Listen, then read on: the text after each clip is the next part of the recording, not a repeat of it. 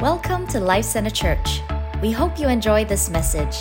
For more information about this podcast and our church, visit lifecenternyc.com.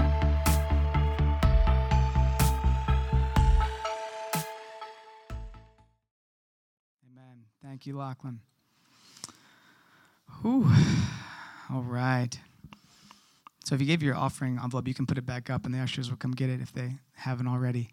I'm going to pray again, because that's what we do around here. So, Lord, I just thank you. Thank you for what you're doing in this place already. We worship you, Father. We thank you for the breakthrough that's already happened today. We thank you, Lord, how you're tenderizing our hearts today. And, Lord, I pray that the zeal of the Lord would consume us today. God, even in the season of transition that we are in, Lord, that you would equip your people. Come, Holy Spirit, come equip your people with zeal for the hour that you've placed us in this city, in this region. Lord, would you give us zeal for your name, that it would burn bright in us and through us all the days of our life. In Jesus' name, amen. All right. So, if you didn't catch it from my prayer, I'm going to be speaking today about zeal. Specifically the zeal for the Lord. And I find it fitting that I'm speaking on Super Bowl Sunday, because you all are about to, well, some of you, I'm going to watch the game. You're about to go and see a lot of zealous behavior this afternoon. And most of the zeal during a football game is not on the field. It's actually all the crazy people in the stands yelling and screaming, and their faces are painted, and they paid a lot of money for those seats, and they've been there all day through the rain, through the sun, through the thick of it. They're showing up. They're really people that are zealous sports fans. They craft their life around their team, right? They craft their money, their finances. It follows their team. Where their team goes, they go. Whatever they need to pay, they'll pay it. They'll go and they'll do it. And our culture is okay with that. We kind of like that.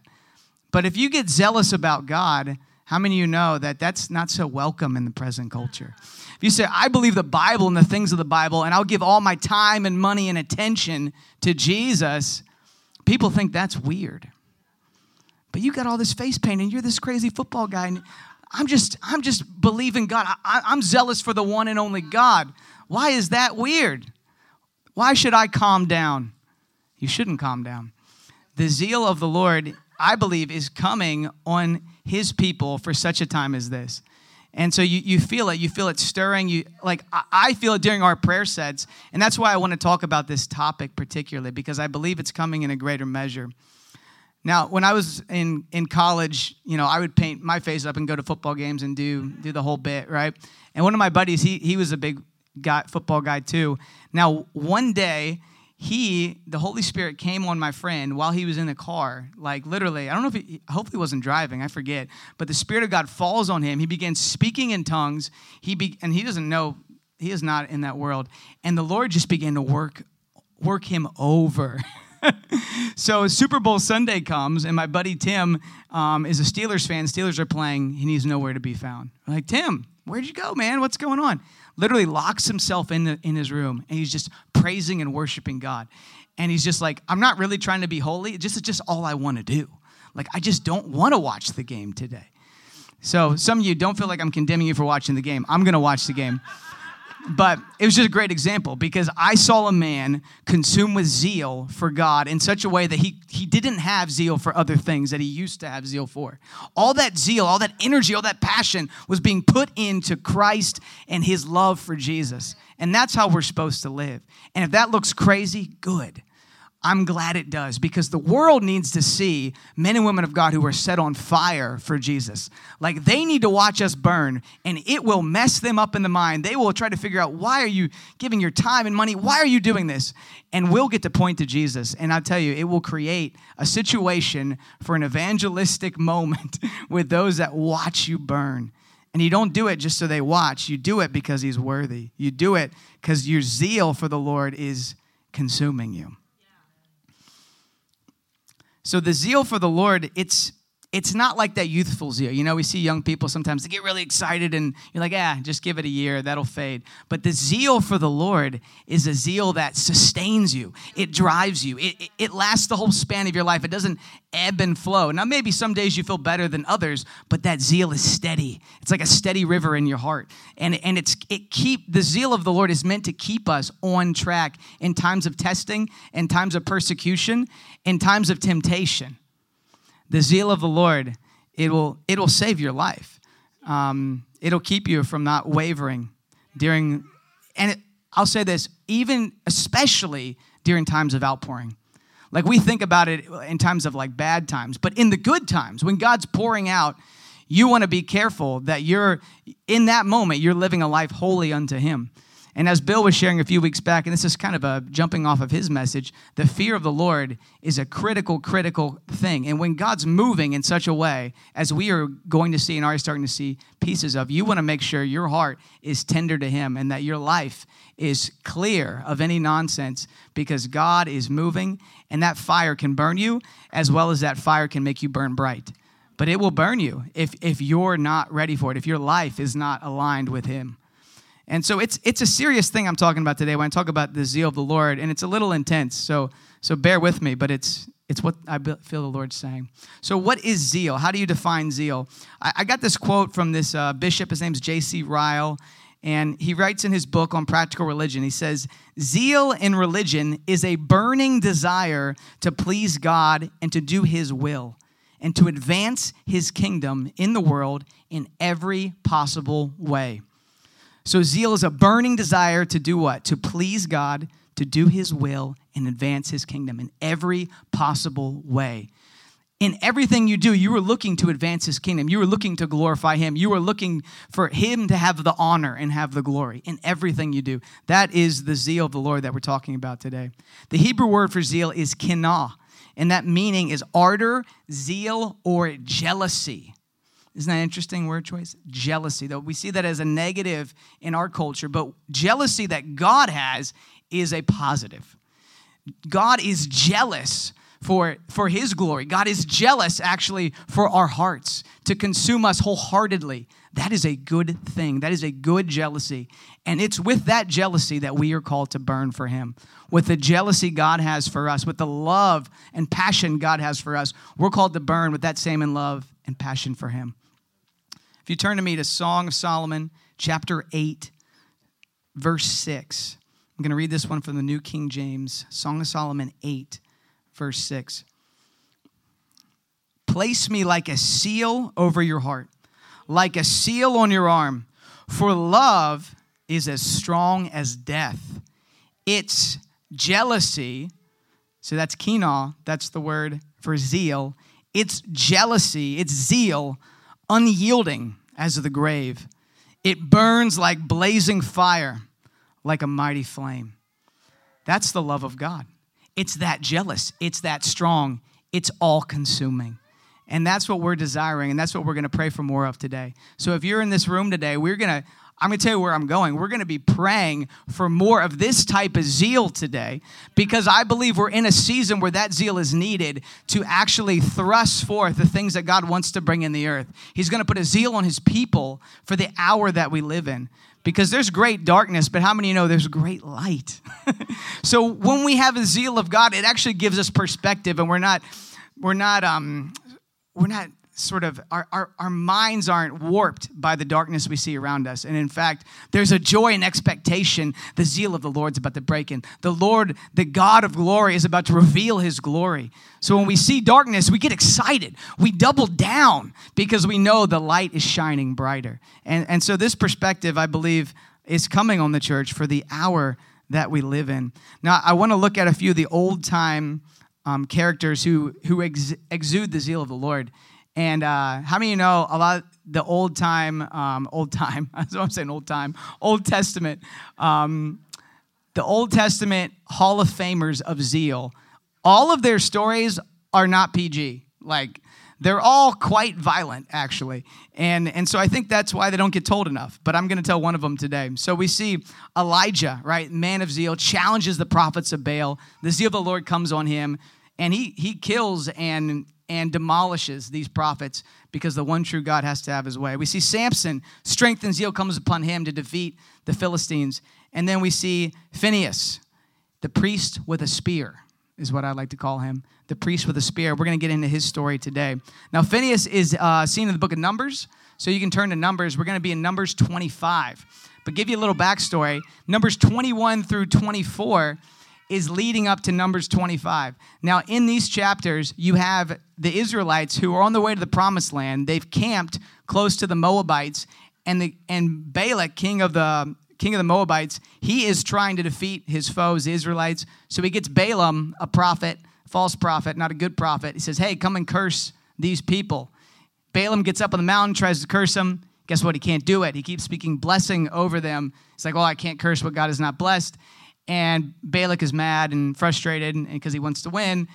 And essentially what we find out in Numbers 31 is Balaam counseled him for a workaround. He said, if you can't curse them, here's what I counsel you. Get the Moabite women, get your women to seduce them, to sin against God, and then they'll be undercut. And then it will erode their authority. It'll erode, they'll actually end up connecting themselves with false idols, and then God will come against them. So that's how he directs them, and that's what ends up happening. And we'll read it in Numbers 25.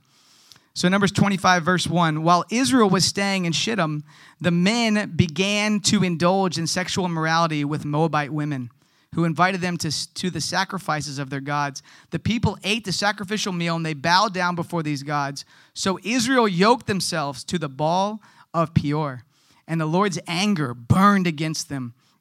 The Lord said to Moses, take all the leaders of these people and kill them and expose them to broad daylight before the Lord, so the Lord's fierce anger may turn away from Israel. So Moses said to the Israel's judges, each of you must put to death those of your people who have yoked themselves to Baal of Peor. Then an Israelite man brought into the camp a Midianite woman. So this is the very issue that they were talking about. A Midianite woman right before the eyes of Moses and the whole assembly of Israel. Catch this last part. While they were weeping at the entrance of the tent of meeting.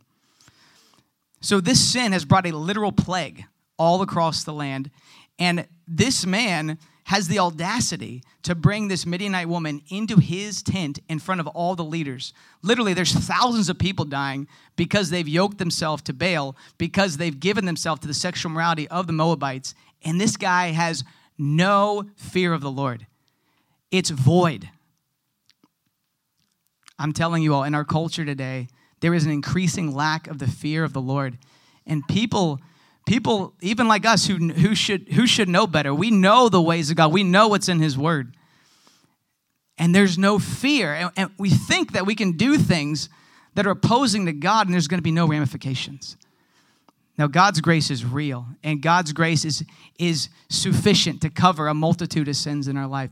But if we allow sin and things into our camp, like they allowed in their camp, there are serious repercussions. And I'm afraid that like the church even has lost conviction for these things. And we must not, especially during these times where God is pouring out his Spirit. We must walk with a greater level of consecration and a greater level of discernment to say, no, God's ways are the ways.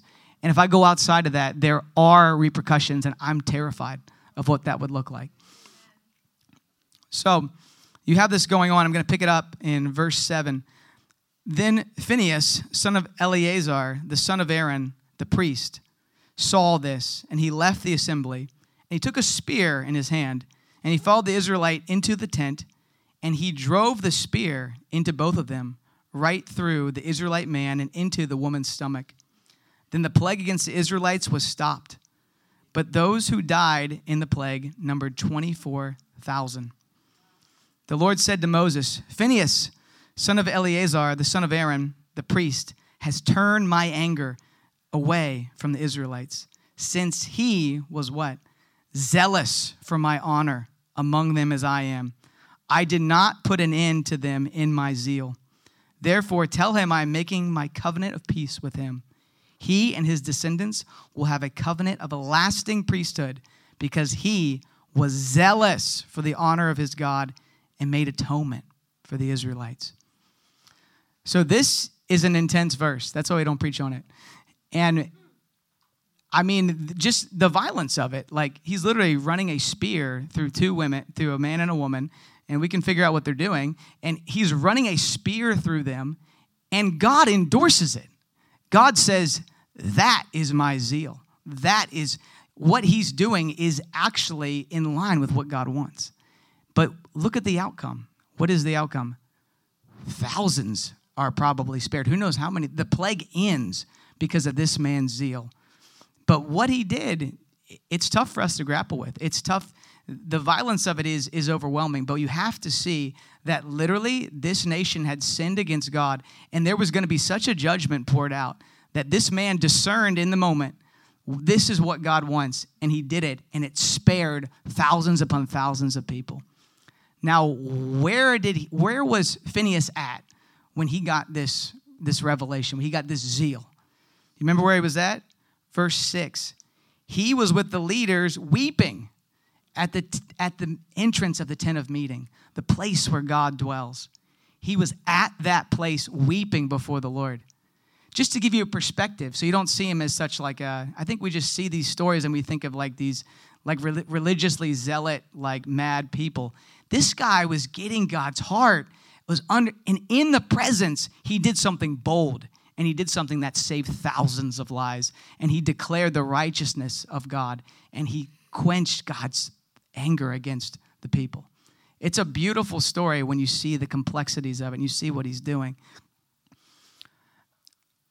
I believe there's application in this story for us today. I believe there's such an importance on being in the presence, on seeking the face of the Lord, and that in that moment, God will give you and I zeal for the hour we live in. To do the thing, you're not going to kill anybody, but you're going to do the thing that actually is in line with God's heart in that moment, and it brings peace and it brings security to the land. It's for the hour that we live in. See, Phinehas, his story reminds us of the holiness of God and the importance of following his ways. And, I mean, Lou said this when he was here a week ago. He said, watch your tears. Watch the places where you cry and you weep. When you get in the house of prayer, when you get before his presence, what are the people and the situations that you cry and you weep about? And Lou mentioned that in that place, there's authority. In that place, there will be zeal to actually solve and heal the wounds of the people that you're crying out for. I really believe that. And so in the New Testament, this story has a little different ramification, but it still hits the same mark. In that place of zeal, or in that place of prayer, you will get the zeal to solve the problems of the nation, to bring healing and restoration. Andrew Murray, he has a commentary on this verse, and I want to read it to you. Here's what he says. He says, to be jealous with God's jealousy is to be jealous for God's honor and to rise up against sin. This is the gate into the covenant of an everlasting priesthood. Even the new covenant is in danger of being abused by the seeking of our own happiness or holiness more than the honor of God or the deliverance of men. Well said, Andrew Murray. So we see Phinehas and we see his zeal, but how many of you know he was rewarded by that? That literally, it says in the scriptures, as I just read, he was given the covenant of peace. God rewarded him for that. But how many of you know that he did not fulfill the priesthood? Like Phineas was one of many priests, and all of them fell short. Because in fact, we were waiting for the high priest, the great high priest, Jesus himself. Written about in Hebrews, the great high priest was going to come onto the scene, the one who truly could make atonement for the people's sin, the one who truly could come and shed his own blood for the sins of everyone, like once and for all. Jesus shed his blood. He did the thing that the high priests that were just mere humans could not do. And so this verse is also leading us to this great high priest who sympathized with our weakness, who walked in our flesh and was able to overcome death and able to defeat sin on our behalf. So that's where we're going. So I'm going to jump now into to Jesus, the time of Christ, and the zeal that we see in Jesus. Now, the zeal of Jesus, we should all exude. We shouldn't say, oh, Jesus, he was too excited. He was too emotional. This is Jesus, all right? This is our model. He's our model. He's who we're following. So turn with me to John chapter 2, starting at verse 13. Now, this is when Jesus is leading up to Passover, and Jesus coming in to Jerusalem. And he's riding on a donkey. They're singing Hosanna in the highest. And John puts this right in the beginning of his gospel because it's so important, such an important component. So he rides in Jerusalem. He goes to the temple, and we'll take it from there. When it was almost time for the Jewish Passover, Jesus went up to Jerusalem. In the temple courts, he found people selling cattle, sheep, and doves, and others sitting at tables exchanging money. So he made a whip out of cords, and he drove all from the temple courts, both sheep and cattle, and he scattered the coins of the money changers, and he turned over the tables. For those who sold doves, he said, "Get out of here. Stop turning my Father's house into a market." His disciples remembered that it was written, "Zeal for your house will consume me." Psalm 69. This is taking place in the courtyard of the Gentiles.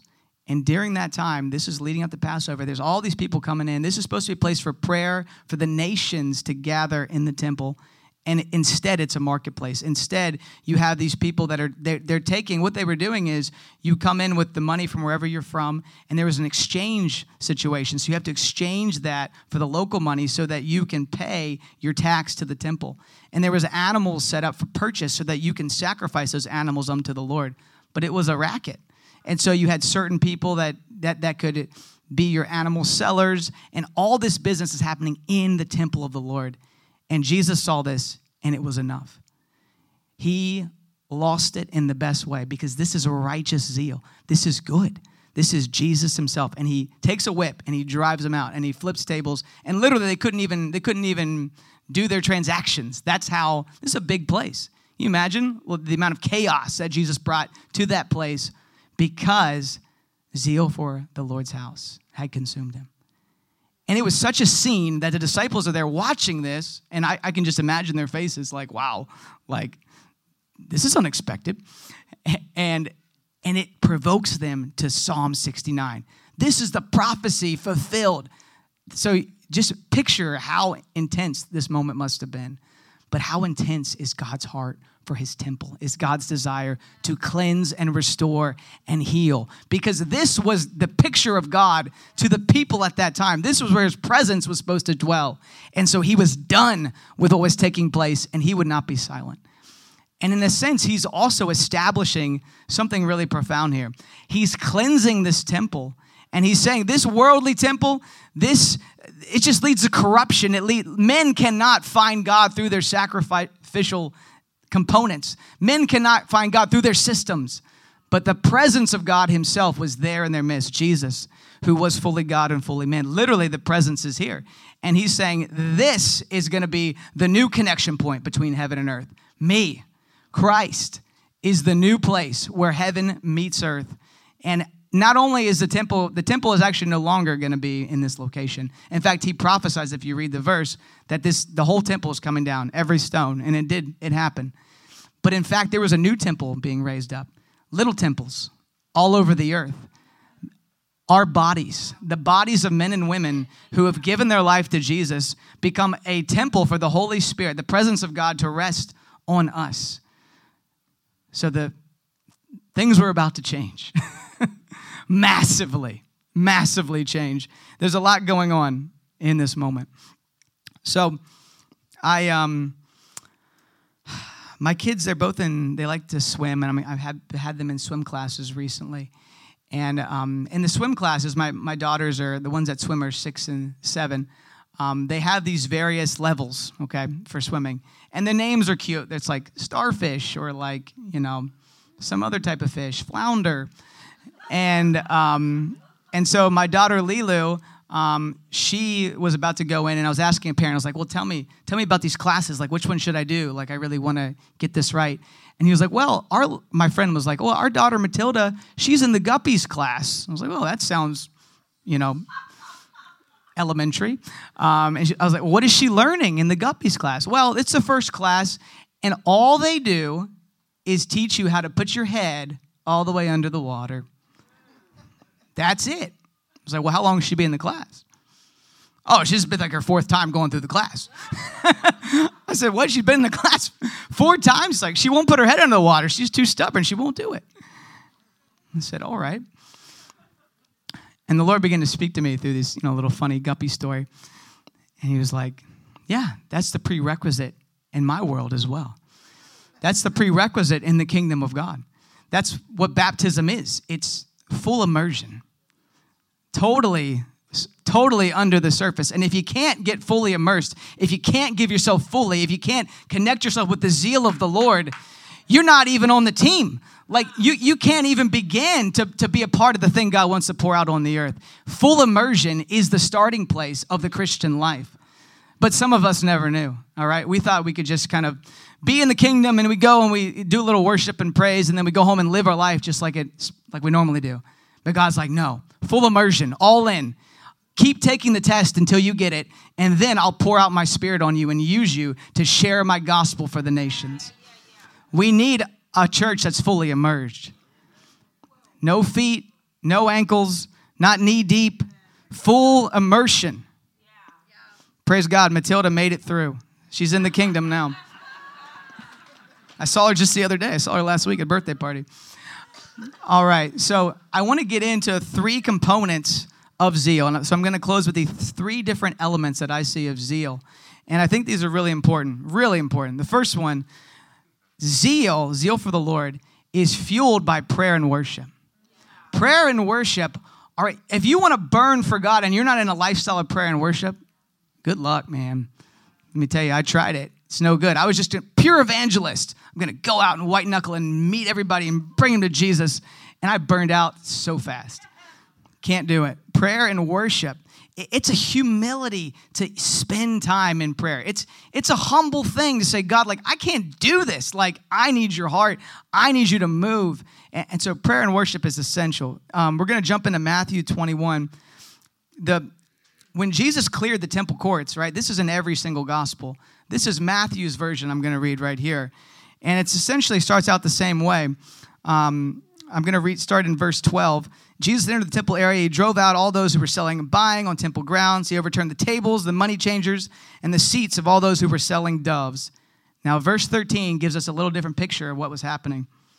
And he said to them, it is written, my house will be called a house of prayer, but you are making it into a den of robbers. So he's challenging what they're doing. He's challenging, as we saw before, there's a zeal on him to challenge the evil and the wickedness that's happening in that moment, defiling God's house.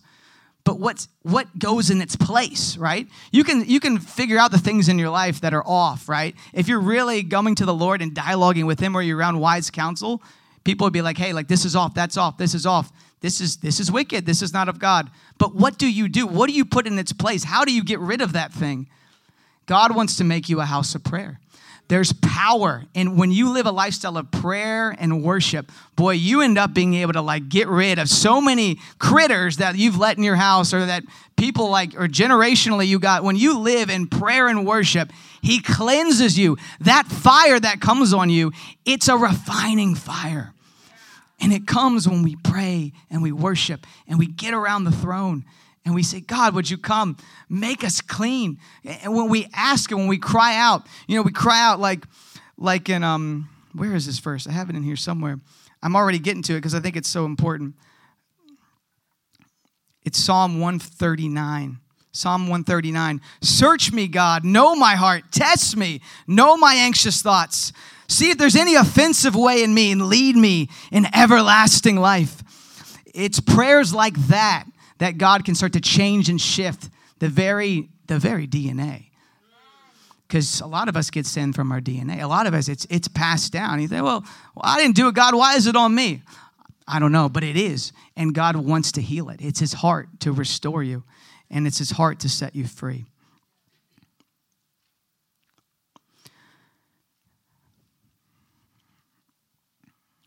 So just as we are the temple of the Lord, God wants to clear our temples. He wants to cleanse us. And all he's asking for is a yes. That's the beauty of it. You don't gotta figure every detail out. Like, please don't try to figure out every little tiny thing that went wrong in your past. Like, there's a place for that. But there's also an importance of just saying yes to him, inviting him, and actually being willing to work through those things that are hard, that you don't want to talk about, that you don't want to engage with, but you bring them before the Lord. Say, God, I'm your temple. Would you cleanse me? I know there's messed up stuff. You got to have the humility to actually admit you got messed up stuff in your life. But God, I want to be used for your service. I want to be a house of prayer. Would you cleanse me? And he'll put prayers in your life, and he'll put people in your life that begin to do that cleansing work. And it's for his glory. It's so that the zeal of the Lord can rest on a person.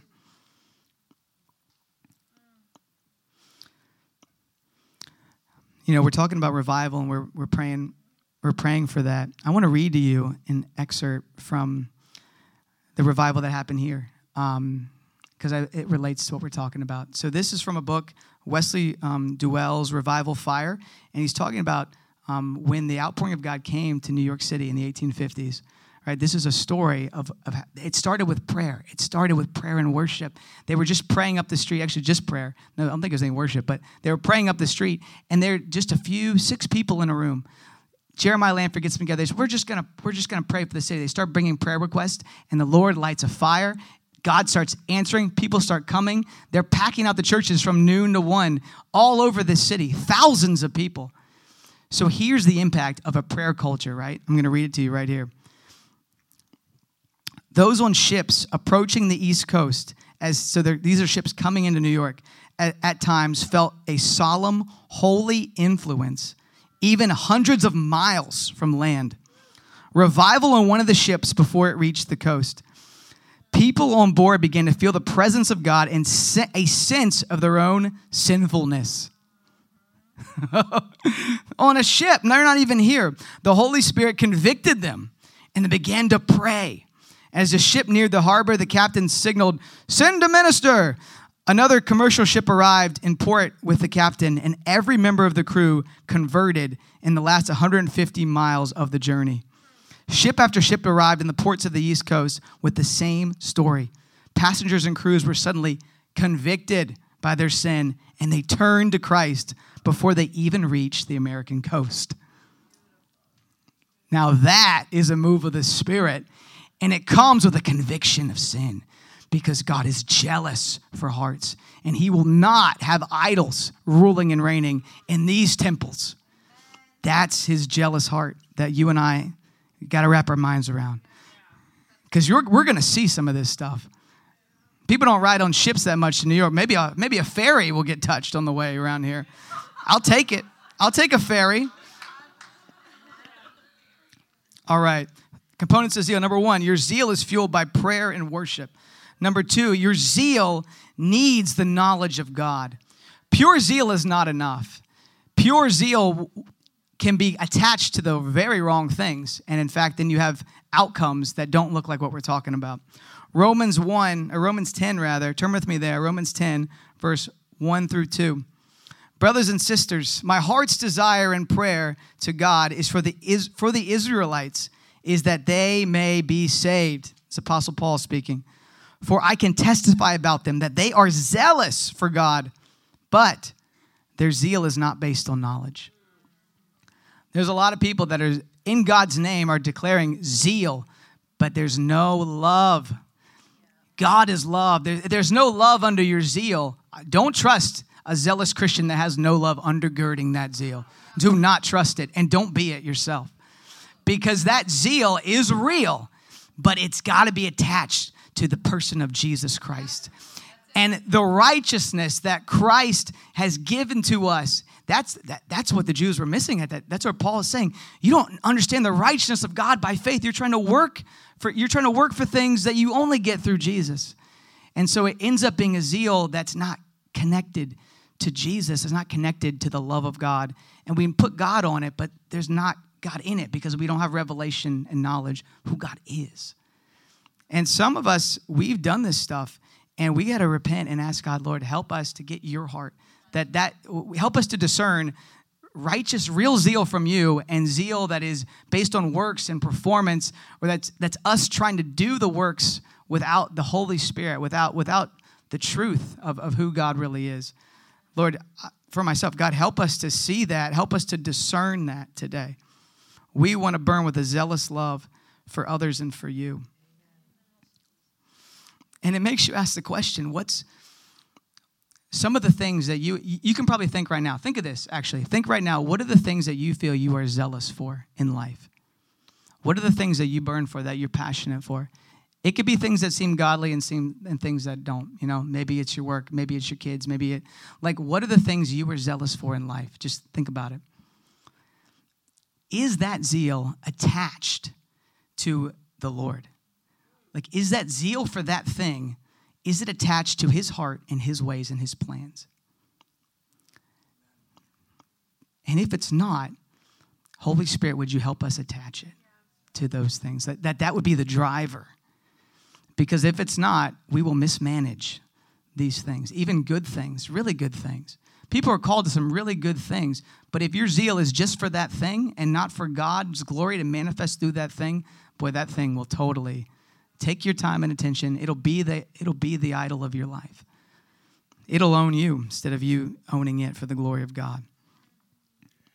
See, I see a lot of people, they're zealous for the poor. They're zealous for politics. They're zealous for these things that are good to be zealous for. But what's driving that zeal? We got to check that.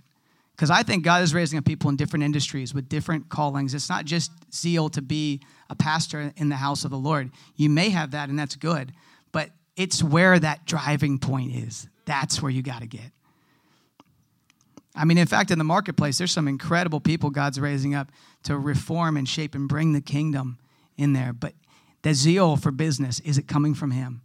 If it is, fantastic. If it's not, check yourself, because you might wreck yourself. Somebody else said that, and I took it. Okay, so number one, your zeal must be fueled by prayer and worship. Number two, your zeal needs the knowledge of God. And my last point, your zeal should challenge wickedness and shake the status quo.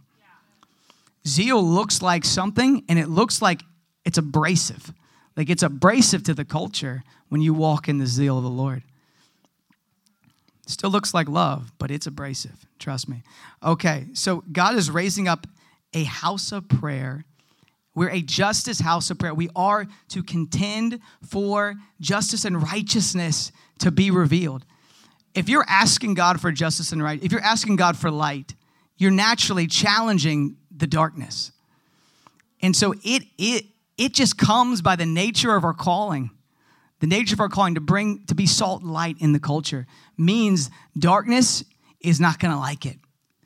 And it means you might have to actually stand up to darkness and say, out of here, and call wickedness what it is, and call deception what it is.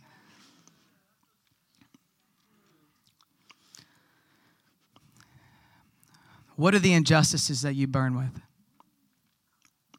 What are the things that you see that mess you up at night, that gets you so frustrated and undone?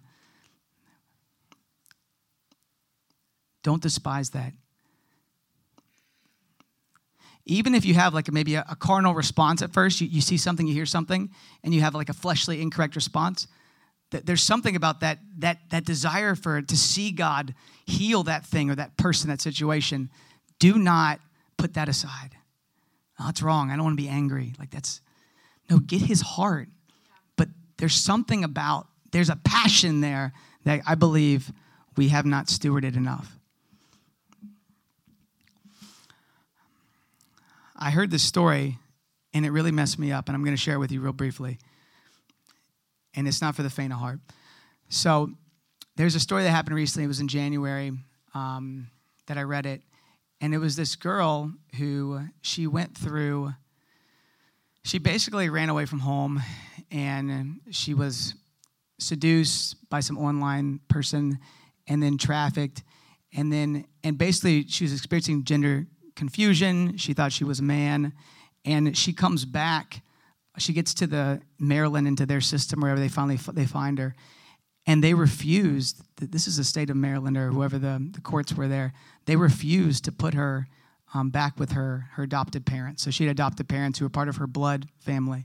They refused to put her back in the home because the parents, and it was a whole series of things, the parents would not, they misgendered her is what was said. They wouldn't identify with her as being a man, which she was claiming to be a man.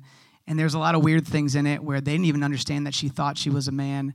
And so there's a lot of that in it. But essentially, we need to hear the state of Maryland said this little girl, 14 years old, has been abused in traffic, cannot go into her home to be with her adopted parents because they refuse to agree with the state of Maryland's politics. It's disgusting. It's vile. And what happened was that girl was placed in a home, like a protective home, ran away. It was like a bad situation. She was trafficked again. She was sent to another state, trafficked again. Finally, they get her back and put her in their home with people that actually care about her versus the state who clearly does not care about her. When I read that, that brought me to my knees. How in a nation like ours is something like that? How does that exist? How is that real?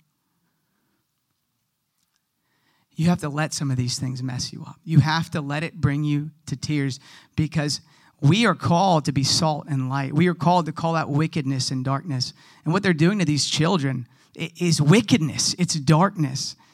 Putting politics over the well-being of a child, trying to make a statement about transgender. That's sick on every level. It's vile. Will have nothing to do with it. And so I tell you that story because that messed me up. And I felt like the Lord was like, don't you forget about that story. Like, don't you just move past that. This is a problem in our land. I want to heal this. I want to restore this. I want to raise up people with a passion and a hunger for my name that know how to stand against these things in love and in truth and bring correction and bring restoration to these children who are being maligned and they have no one to defend them. What's the thing that drives you? What's the thing that makes you burn? Burn for righteousness, for justice. Lean into that today. It may just be a calling behind that desire that you don't want to snuff out. Worship team, could you guys come up? I believe there are zealous ones rising in the church today for the things of God with the heart of God. And their prayers are provoking things to shift in the earth. And they're provoking action. And they're provoking that literally this is the tip of the spear for what God wants to do. It's through the prayers that he'll shift, that we'll see healing and wholeness come to this land. I think the real question, I'm asking this myself. And so I'm posing this and I don't have all the answers. The real question for me, and I know some of you have the same question. I've talked to you about it. How do you burn with zeal for God in Babylon? How do you do that? I go, Pastor, you're talking about having those passion, all this fire, and like, yeah, Lord, like come and bring your winds and bring your righteousness and justice. How do you do that when you're in a toxic work environment where people don't believe any of the things I'm talking about and they'll hate your guts for saying you do? How do you do that? I tell you the thing you can't do. We cannot let that passion and zeal die. We cannot push those things to the side and let the fear of man take us out. Let the fear of man numb us where we can't say or feel or believe the things that God has told us, who God's told us he made us, how he made all things. We cannot become numb by the fear of man. Some of you today, that's going to get broken off. There's a fear of man that's numbing you out, and you're not able to actually connect with the desires that God has put in you, and you feel disjointed because you see these things and you know they're wrong, but you don't feel like you can do anything about it. So one thing you can't do, you can't put those things aside. Second thing you can't do, we can't disengage with the culture. Friends, we cannot say, oh, this is too dark. I'm just going to start my own thing over here. I'm just going to do the church thing, or I'm just going to keep my distance because this is too messy and this is too crazy. And when we see like things, we just complain about them. We're just like, oh, there's evil people doing evil things. No, the Holy Spirit, there's an invitation to partner with God in prayer. There's an invitation to see His glory in these areas of complete darkness. I mean, the Jesus People Revolution, did those people just turn away all the hippies because they were too weird and crazy? No, like they said, how do we engage with these people? How do we get them in our church? How do we hold them? How do we love them? So I don't know the answers fully, but I know those two things are really important.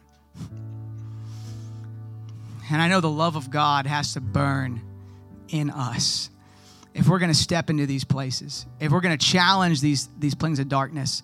We're going to need the zeal of the Lord, which is His jealous love, to burn in us for people. Everybody stand for me, please. We hope you enjoyed the message. You can also follow us on Instagram at Life Center NYC or YouTube at Life Center Church NYC.